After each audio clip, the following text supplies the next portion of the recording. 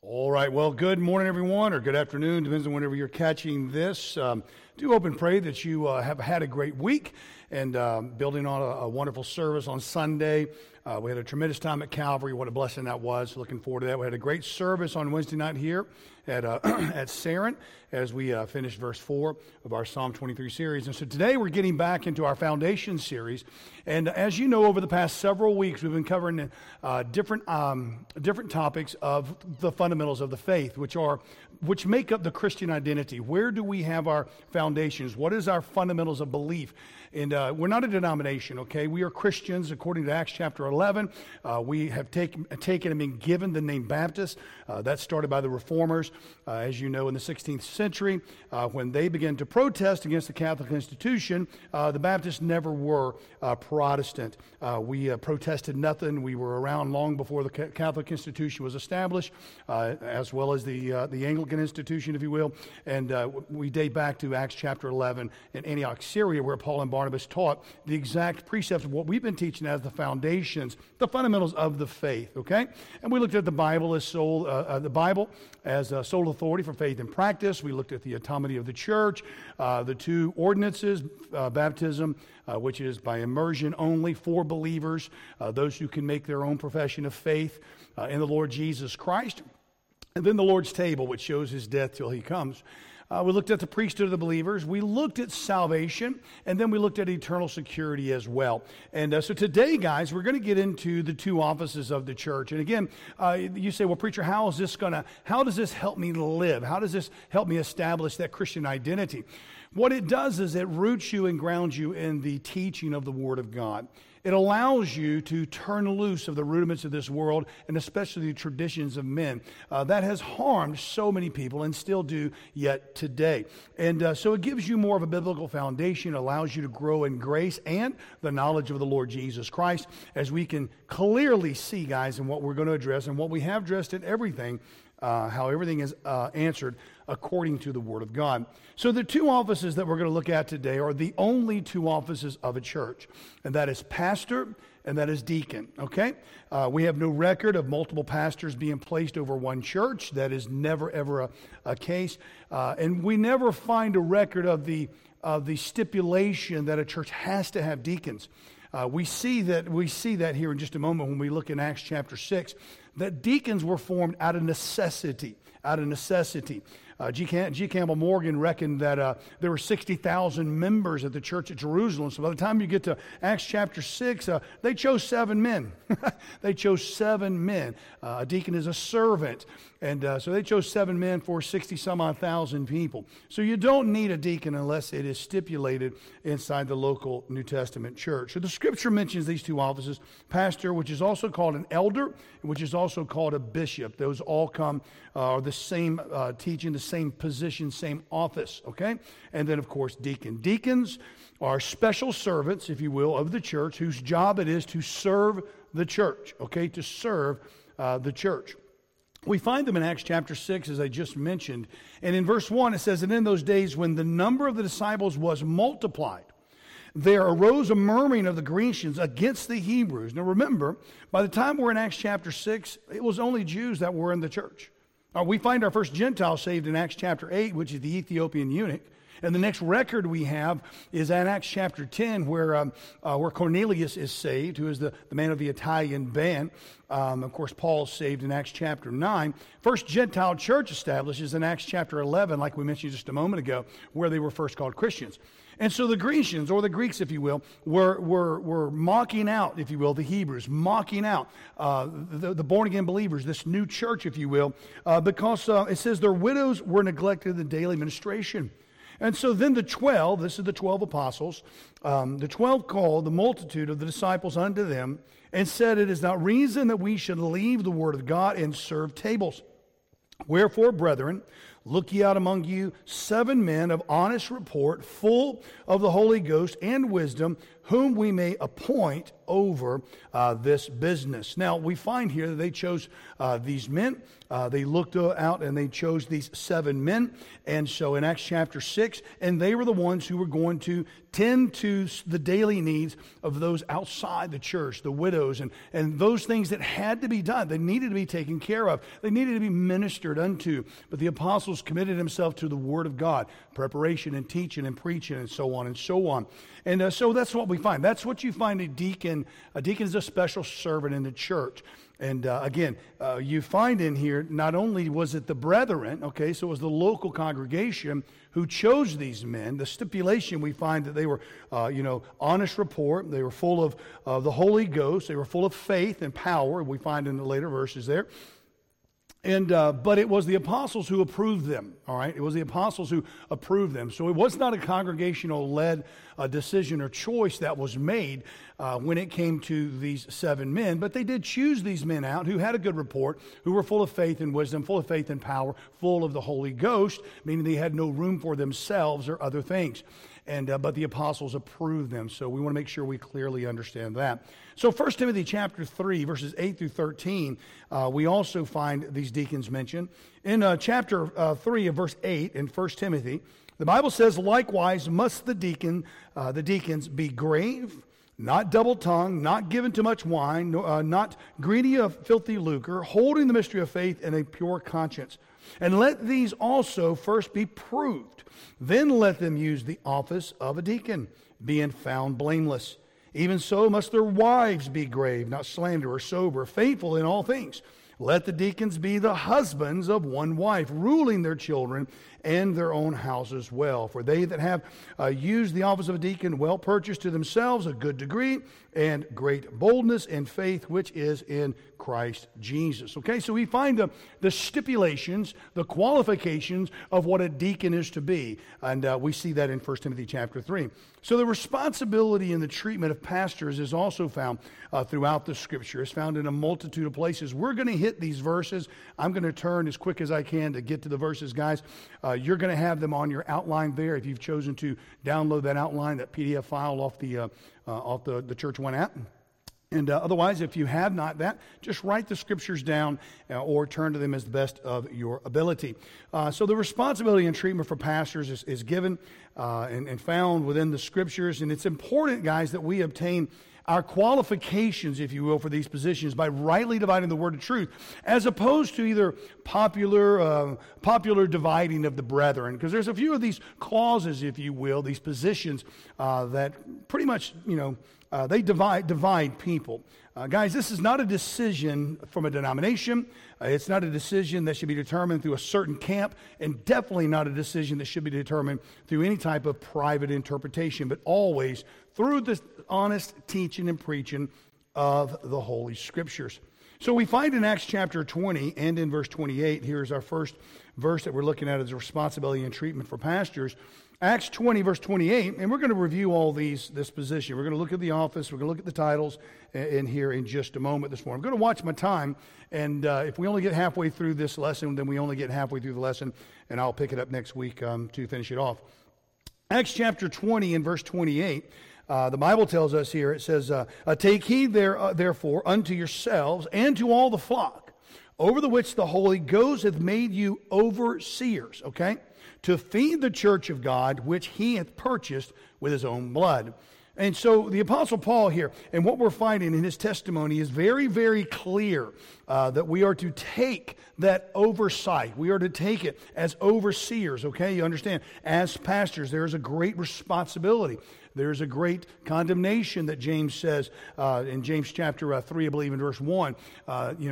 There's a great judgment, responsibility given for a pastor.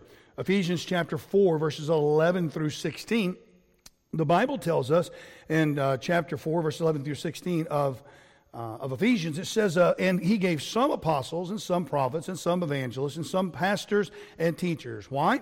For the perfecting of the saints, for the work of the ministry, for the edifying of the body of Christ, till we all come in the unity of the faith and of the knowledge of the Son of God, into a perfect man, unto a measure of the stature of the fullness of Christ. Okay, that's verse 13. We can read all the way down to verse 16 if you would like, but it speaks about the whole body being fitly joined together, everybody having their position and their job. But the Lord Jesus Christ gave some churches, he did give some apostles. Not today. We know he gave apostles because Paul was an apostle and he planted a load of churches.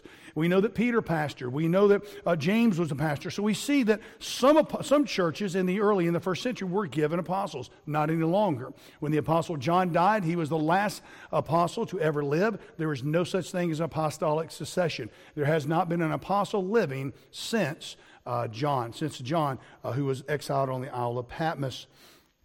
Secondly, he gave some prophets. We know that by Agabus.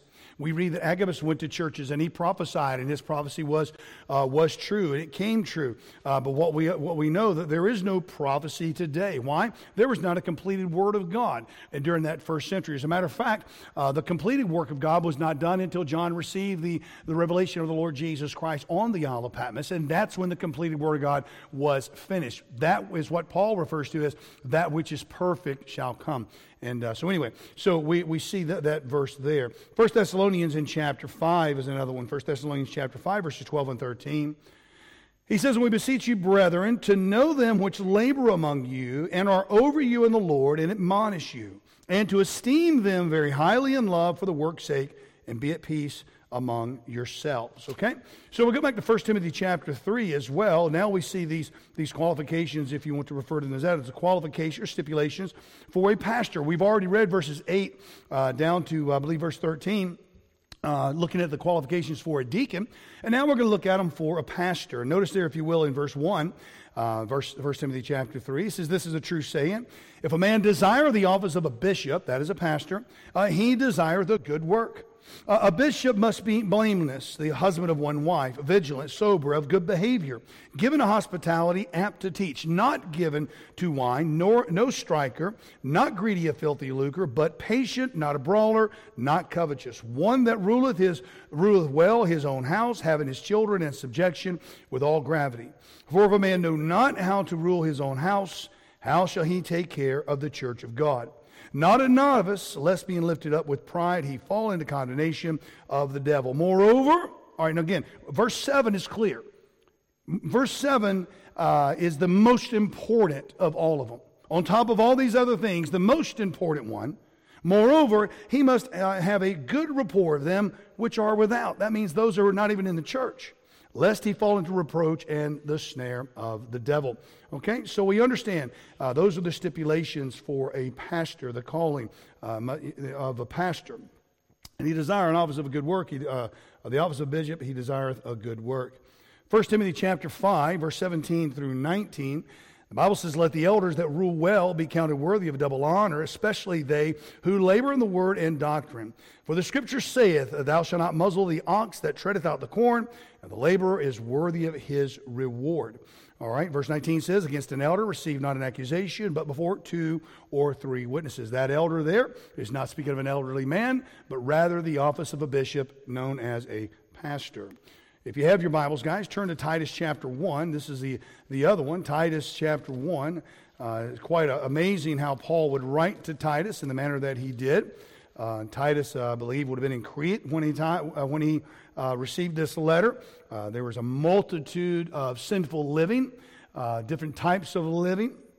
Bigamy was a huge crime that occurred there in Crete, and a sexual promiscuity, if you will, ran rampant there. And so it was important for Paul to write to Titus, say, "Listen, guys, I want you to ordain, I want you to set in order the churches, ordain elders over the churches there that is located in that area." And he goes, "But here's what you need to look for, and these are the things that they need to get right." So 1 Timothy chapter 1, verse 6 through 9 says, "If any be blameless, the husband of one wife, having faithful children, not accused of riot or unruly.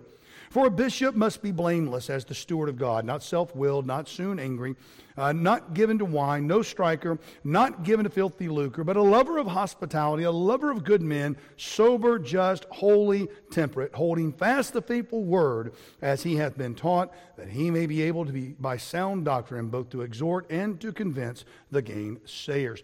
And so there's what Paul is saying. Hey, look, this is what you need. This is the kind of man that you're going to look for. Find someone who is blameless, and you're going to look there for the establishment of pastors. In Hebrews, in chapter 13, verses 7 and 17, we see another treatment, if you will, responsibility of a pastor, but especially how we need to, as believers today, treat our pastors and look to them and listen to them. And again, I realize I'm a pastor, but I have a pastor as well. Hebrews chapter 13, verse 7 says, "Remember them which have the rule over you, who have spoken unto you the word of God, whose faith follow, considering the end of their conversation." That's their lifestyle. That's how they conduct their life. Verse 17 says, "Obey them that have the rule over you, and submit yourself, for they watch for your souls, as they that must give an account, that they may do it with joy and not with grief, for that is unprofitable for you." And so, beloved, we need to understand that being in a church and being part of a church, being a born-again believer today and a member of the local New Testament church, as God has ordained it. It's not a country club. It's not a country. God has put men of God there in that church to be an overseer, to pastor, to shepherd that flock. And we, as pastors, we have to give an account of what we teach you. We have to be an account of how we teach you. We have to be an account to how we warn you, guide you, and direct you. That's what we give an account for. And we want to do that with joy, not with grief. And that's what Paul's saying in Hebrews 13, verses 7 and 17, that we may do it with joy and not with grief. Guys, I mean, the greatest evidence of a pastor's teaching and preaching is going to be the congregation obeying it and following it. And that's just how that is, guys. Galatians 6:6 is the last verse we'll look at, and then we'll go on a few verses here to establish a few points that need to be made today concerning this topic. But the Bible says in Galatians 6:6, "Let him that is taught in the word communicate unto him that teacheth in all good things." Okay, so that's the responsibility and the treatment for pastors that is given within our Holy Scripture today, and how we begin to look at it and apply it into our life in a manner that is pleasing to God and is glorifying to the Lord Jesus Christ. And we need to be mindful of those things as we live our life today, as we begin to, again, break down these two offices of the local New Testament church. Okay, so let's look first, guys. We're going to look first at the office of a pastor, the office of a pastor. Now, those titles of a pastor, in the Word of God is that we find a pastor, and that's one who feeds and nourishes. We find the word bishop being used, one who administrates or oversees. And then we find the word elder being used, and it is one who leads and counsels. All three of those are the same office. They are the same person. That is, just because different words or titles are used does not dictate the fact that there should be a multiplicity of pastors, elders, and bishops. Now, again, there's nothing wrong with the church having an assistant pastor or assistant pastors over different ministries in the church. However, each local New Testament church decides to administrate and minister unto their congregation is solely up to them. We talked about that under the topic of the autonomy of the church. However, there is one pastor who is the head pastor, if you will, of the local New Testament church. And there may be others who fill in as assistants. Now, one of the things that I want to make sure that we cover real quick is that we understand that all three of these guys, all three of these titles are referring to the same office, as I've already mentioned. We see that in 1 Peter chapter 5. 1 Peter in chapter 5. We'll look here real quick, and then we're going to cover a bit of a topic that needs to be addressed. Would be amiss this morning if I did not cover it. 1 Peter chapter 5, verses 1 through 4. The Bible says, "The elders which are among you I exhort, who am also an elder, and a witness of the sufferings of Christ, and also a partaker of the glory that shall be revealed." Verse 2 says, "Feed the flock of God." That's that responsibility for a pastor. "Which is among you, taking the oversight thereof." There's the responsibility. And he says, "Not by constraint, but willingly." All right? A pastor should not have to be forced to take the oversight thereof and to make sure that the church is administered to properly and biblically. It is the pastor's responsibility to oversee every aspect of the church. He may delegate into different positions, such as secretaries and treasuries and things like that. There's nothing wrong with that, but he better know what's going on behind the scenes, because Peter's telling us very clearly, taking the oversight thereof. That's not just preaching. My soul, man, if pastoring the church was only preaching, it'd be a heyday, but it's not. And we understand that, not by constraint, but willingly, not for filthy lucre, but of a ready mind. Neither being lords over God's heritage, but it being examples to the flock. And with the chief shepherds, that's why I said that we are the under shepherd. When the chief shepherd shall appear, he shall receive a crown of glory that fadeth not away. And then, of course, we know Titus chapter 1, verses 5 through 7. We've already read it. We're not going to do that again. So we are saying this. We understand elders, bishops, and pastors are all referring to the same office. Now, one thing that I want you to notice, what word is not in there concerning a pastor, 2 words, if you will, is vicar and priest. Okay? Vicar and priest. The word vicar, okay, is not in the Bible. It is not an office that's in the Bible. It's not a position that is biblical. It is not anything that has anything to do with the holy Word of God. Now, that may rub some people wrong. That may mess your traditions up a little bit. But if you can answer it with Scripture today and show me where that position, by way of that title, is appropriate, then I'll change my position. But you're not going to. But you can. You're willing. You're more than happy to look. So, what does the word vicar mean? Well, the word vicar comes from the Greek word vikar, which we get the English word vicarious. The word vicar, or vikar, if you will, it means, by definition, anyone acting in the person of. That's what vicar means. It means substitute, go-between, or mediator. This is where the Holy Scripture shoots this down in ways very easily to be seen. You say, preacher, do you have a problem with the title of vicar? I have a problem with it because the Bible doesn't use it, number one. And by definition, we, as a pastor or any individual, we are not a substitute, number one, for the Lord Jesus Christ. You're going to see the origin of that here in just a moment. Number two, we're not a mediator, okay? It's not the Old Testament. We'll see that here in a second as well. A pastor is an under-shepherd, not a substitute. Not a substitute and not a go-between. 1 Timothy chapter 2, real quick, and you write this down, guys, because this, again, you may want to get upset with me. You may want to lose your cool with me, and you're more than welcome to do that. You're more than welcome to be upset. You're more than welcome to lose your cool. You're more than welcome to email me, message me, call me names. That's fine. But keep in mind, I'm giving you Scripture tonight or today. I'm not giving you my opinion. I'm basing this on the precious Word of God, the inerrant, inspired, preserved, perfect Word of God. And if you base it on anything else, guys, then you're going to be found wanting. So 1 Timothy chapter 2 and verse 5, the Bible says, for there is one God. All right, that throws out pluralism, pantheism, panentheism, throws all that out. Okay, so there is one God. Now watch this. One mediator between God and men, the man, Christ Jesus. So guys, there's only one mediator. There's only one go-between. There are no substitutes whatsoever. So there is no one standing in the person of the Lord Jesus Christ, because there's only one God and there's only one Jesus Christ who gave his life once and for all, and it is he that is our mediator between God and man. Do you understand that? So that's number one, that Jesus Christ is our only mediator. He is our only go-between, not some man wearing a robe, all right? Or woman, for that matter. So a pastor, number one. Number two, by the way, Pope is not in the Bible either. And I understand, I'm probably upsetting a lot of people here, but that's fine. I'm still going to stand on the Word of God. Pope is not in the Bible. Peter was never a pope. The Catholic institution was not started until the 4th century under Constantine the Emperor. Before that, they were pagan Rome, and they converted to papal Rome. That's history, okay? So Peter was never in Rome. He wasn't the first pope. That's a big lie. And so we understand this, that we find that the pope, if you will, is referred to the potentate. Well, where did he get that name? Well, the Bible says, 1 Timothy chapter 6 and verse 15. All right, so number one, we've shown very clearly vicar is not in the Bible. It is an anti-biblical title.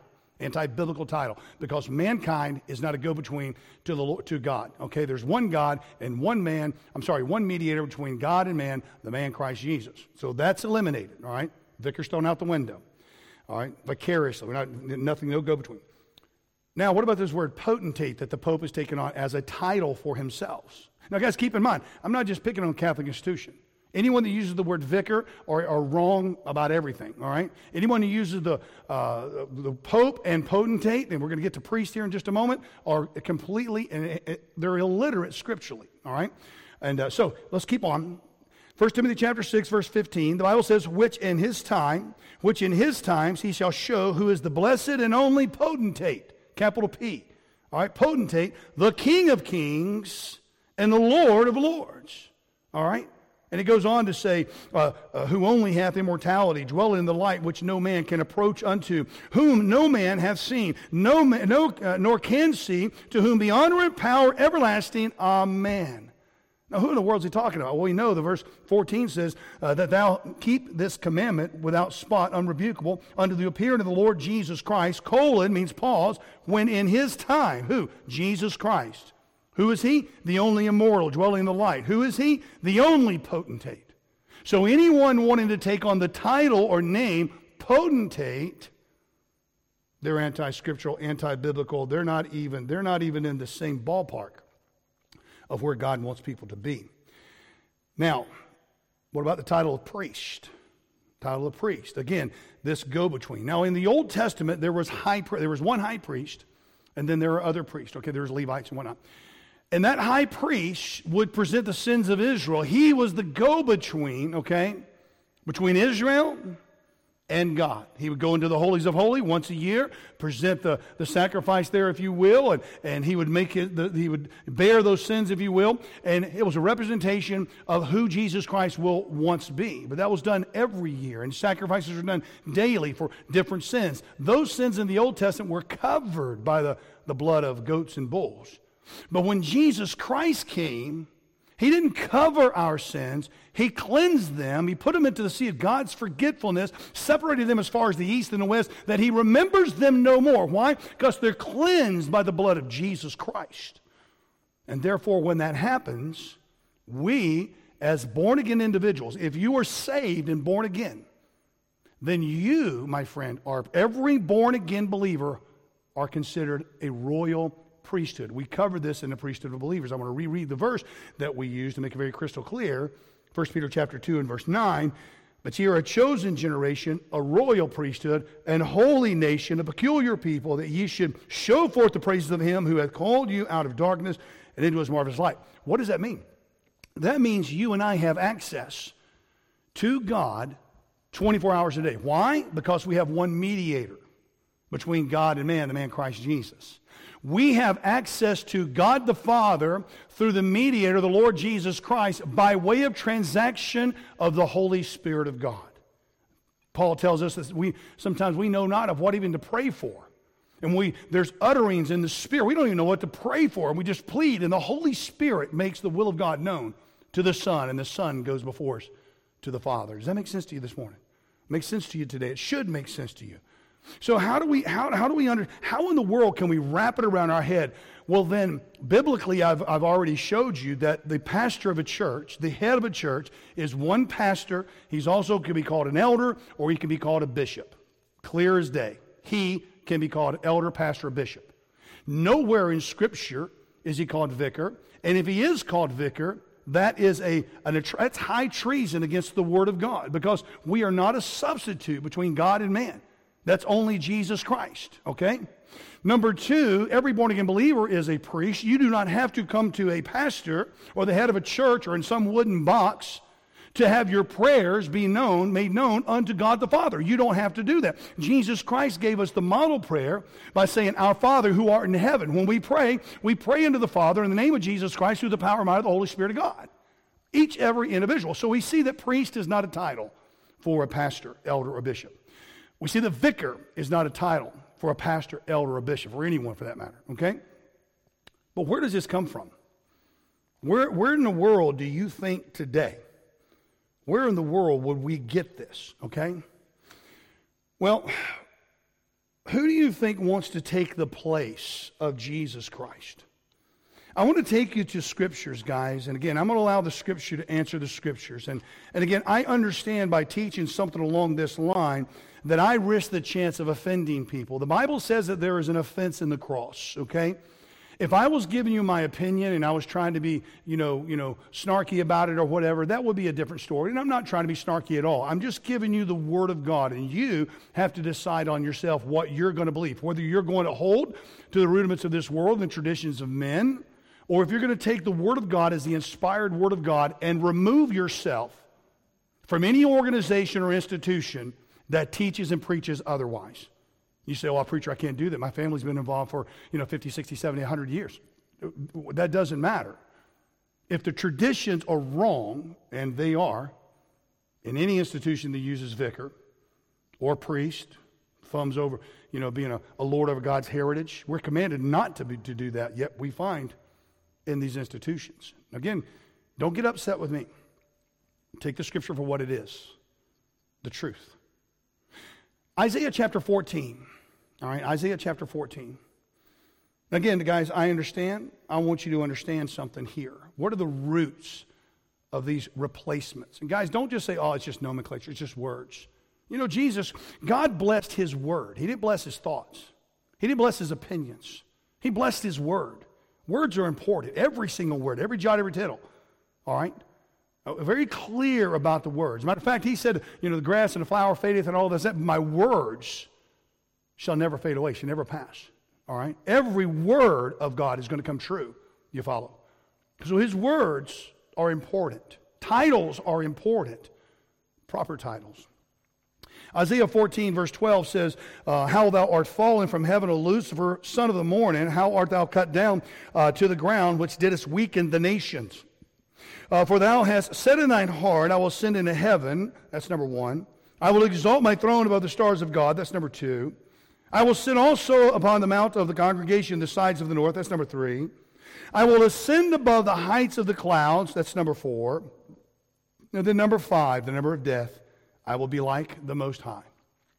This is what Lucifer said when he was in the heavens, when he was really the second most powerful being in all of creation. He said, I will be like the Most High. Well, God the Father, God the Son, God the Holy Spirit was there in creation. It was there when he was there, you understand? So it was Satan's desire, it was Lucifer's desire from the beginning to be like Jesus Christ. This is one of the reasons that the modern translations, the incorrect translations that comes from the Alexandrian cult, the Vaticanus, the Codex Vaticanus and the Codex Sinaiticus, the Westcott and Hort, two communists who didn't even believe in the eternal God, okay? Those perverted manuscripts which produced every single modern translation. This is one of the reasons that many of them will change in Isaiah 14, son of the morning, to day star. To day star. So I ask you this question, who's the day star? Well, 2 Peter in chapter 1, in verse 19, the Bible says, we have also a more sure word of prophecy, whereunto ye do well that ye take heed as unto a light that shineth in a dark place until the day dawn and the day star arise in your heart. That's a coveted name of God. That's a coveted name of the Lord Jesus Christ. Jesus Christ is the day star. So I think it's quite simple now for us to clearly understand when you look at the two offices of the church, when you look at these offices and why we have so much of a confusion in the world today, because from the very beginning, Lucifer was working behind the scenes to try to replace Jesus Christ, to try to be like Jesus Christ. And when he was cast out of heaven and cast into this world and became Satan, which means adversary, now he walketh about as a roaring lion, seeking whom he may devour. Do you understand? It's funny, even that verse right there, as a roaring lion, and Jesus Christ is called the Lion of the tribe of Judah. He's always trying to duplicate Jesus Christ. In the tribulation period, the Antichrist will duplicate everything that Jesus Christ. Where does he get his power? He gets his power from Satan. That's what's happening. So when you look at the root and why we find that there's a mix-up and a confusion with these titles in the world today, vicar, okay, which is guys, that is plain as day.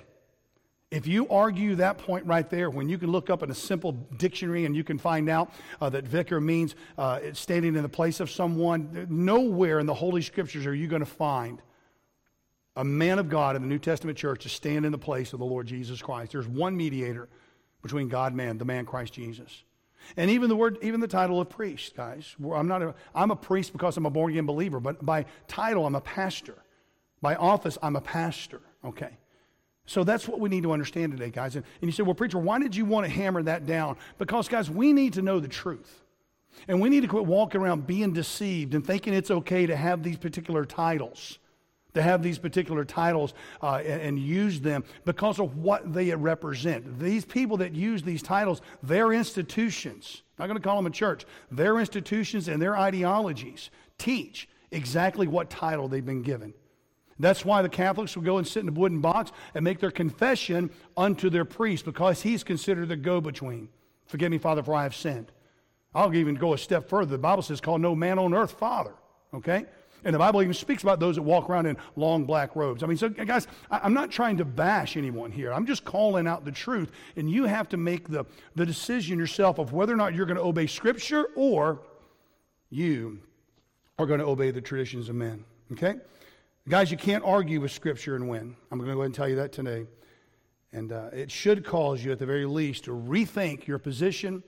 And I hope and pray forsake those traditions that are taking you down a road that is anti-scriptural, it's anti-biblical. All right, so real quick today, guys, just real quick, I want to go over the qualifications, if you will, of a pastor. And this is according to Titus chapter 1, verses 5 through 9, and 1 Timothy chapter 3, verses 1 through 7. We're not going to read all the verses, but we're going to go over these different positions that is being given, what we should be as pastors. Number one, we find that a pastor must be blameless. That simply means he needs to be above reproach.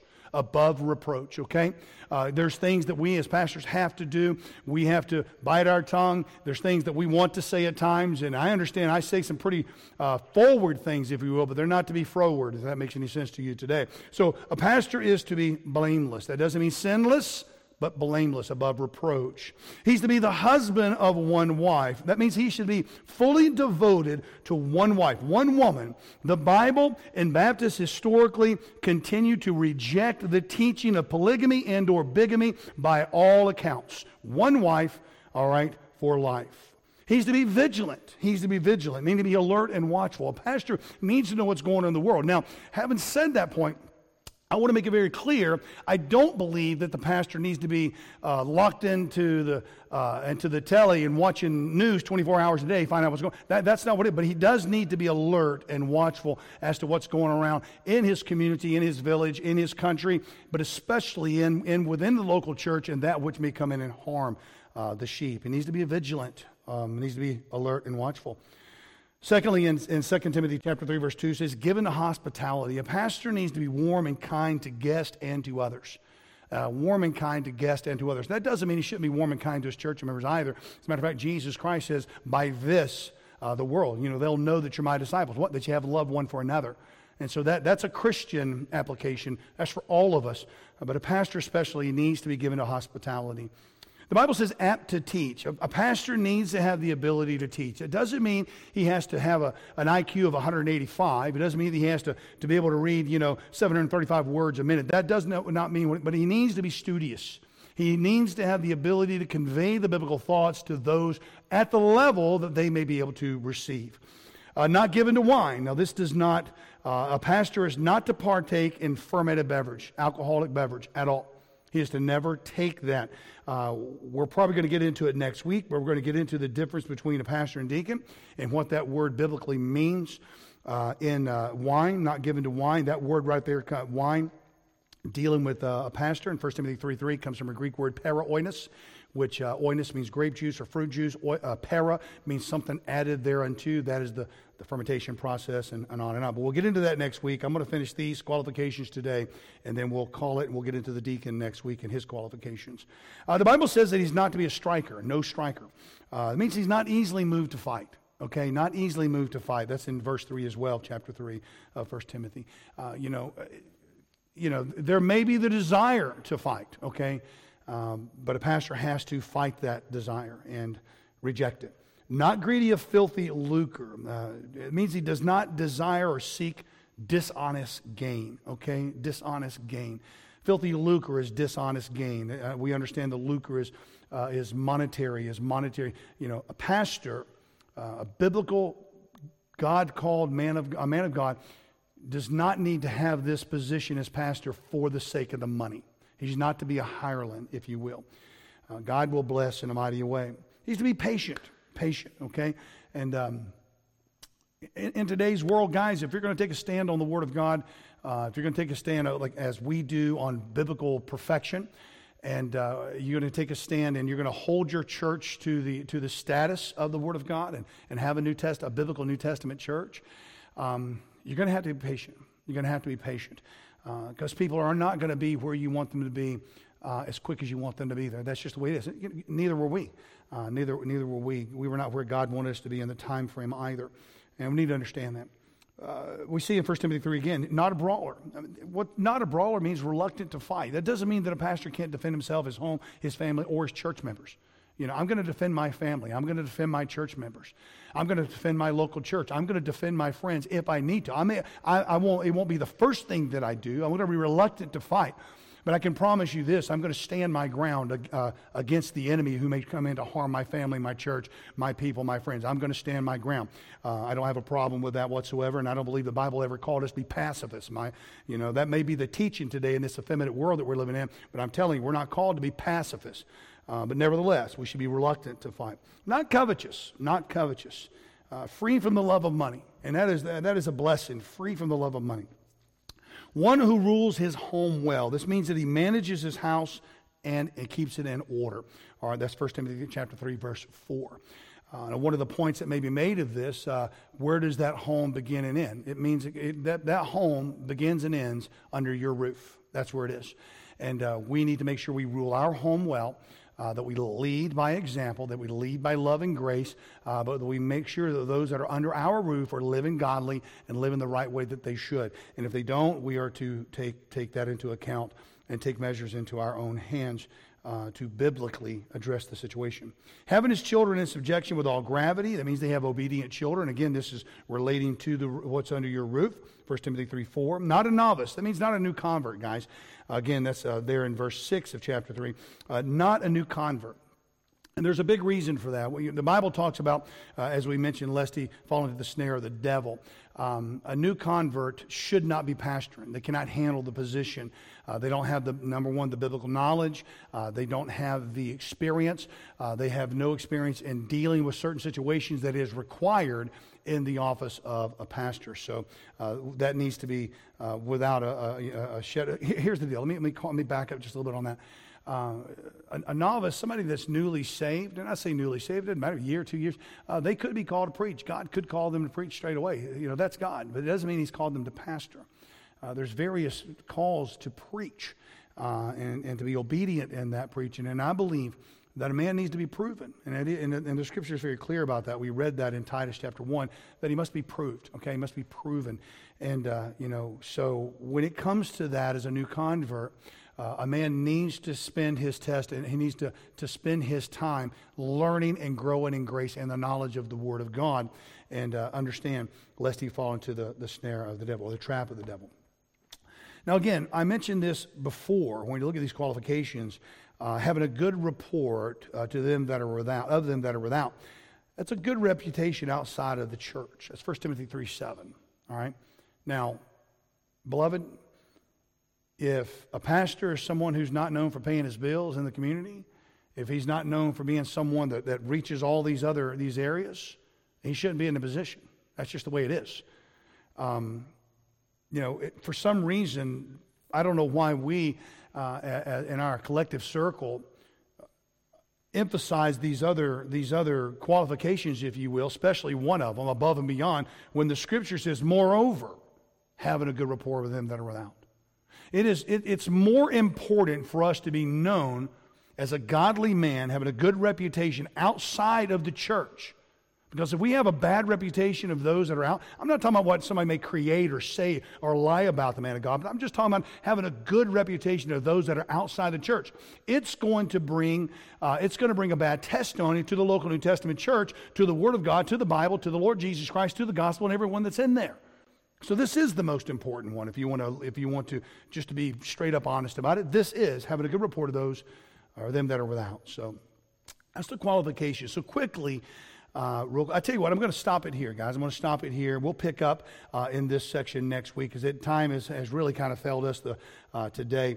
And this is enough meat for you to chew on. As my pastor used to say, he goes, I've loaded your wagon up. And so what we'll get into next week, we'll get into next Thursday, is we'll get into the responsibilities of the pastor, which are to preach, teach, rule, work, pray, train, and evangelize. We'll get into those. We'll cover the scriptures of what that pertains to. And then we're going to get into the office of deacon. We'll get into that title of what a deacon is, what a deacon is not, and then we'll get into those responsibilities, and we'll close for this section of the two offices of the local New Testament church in the fundamentals of the faith, the Christian identity, which are our foundation. Guys, so thank you so much, guys, for being with us today. I hope and pray that you have a blessed rest of your day. And again, any questions whatsoever that you may have, please feel free to reach out to me. I look forward to hearing from you all. God bless you all. We'll see you in church on Sunday.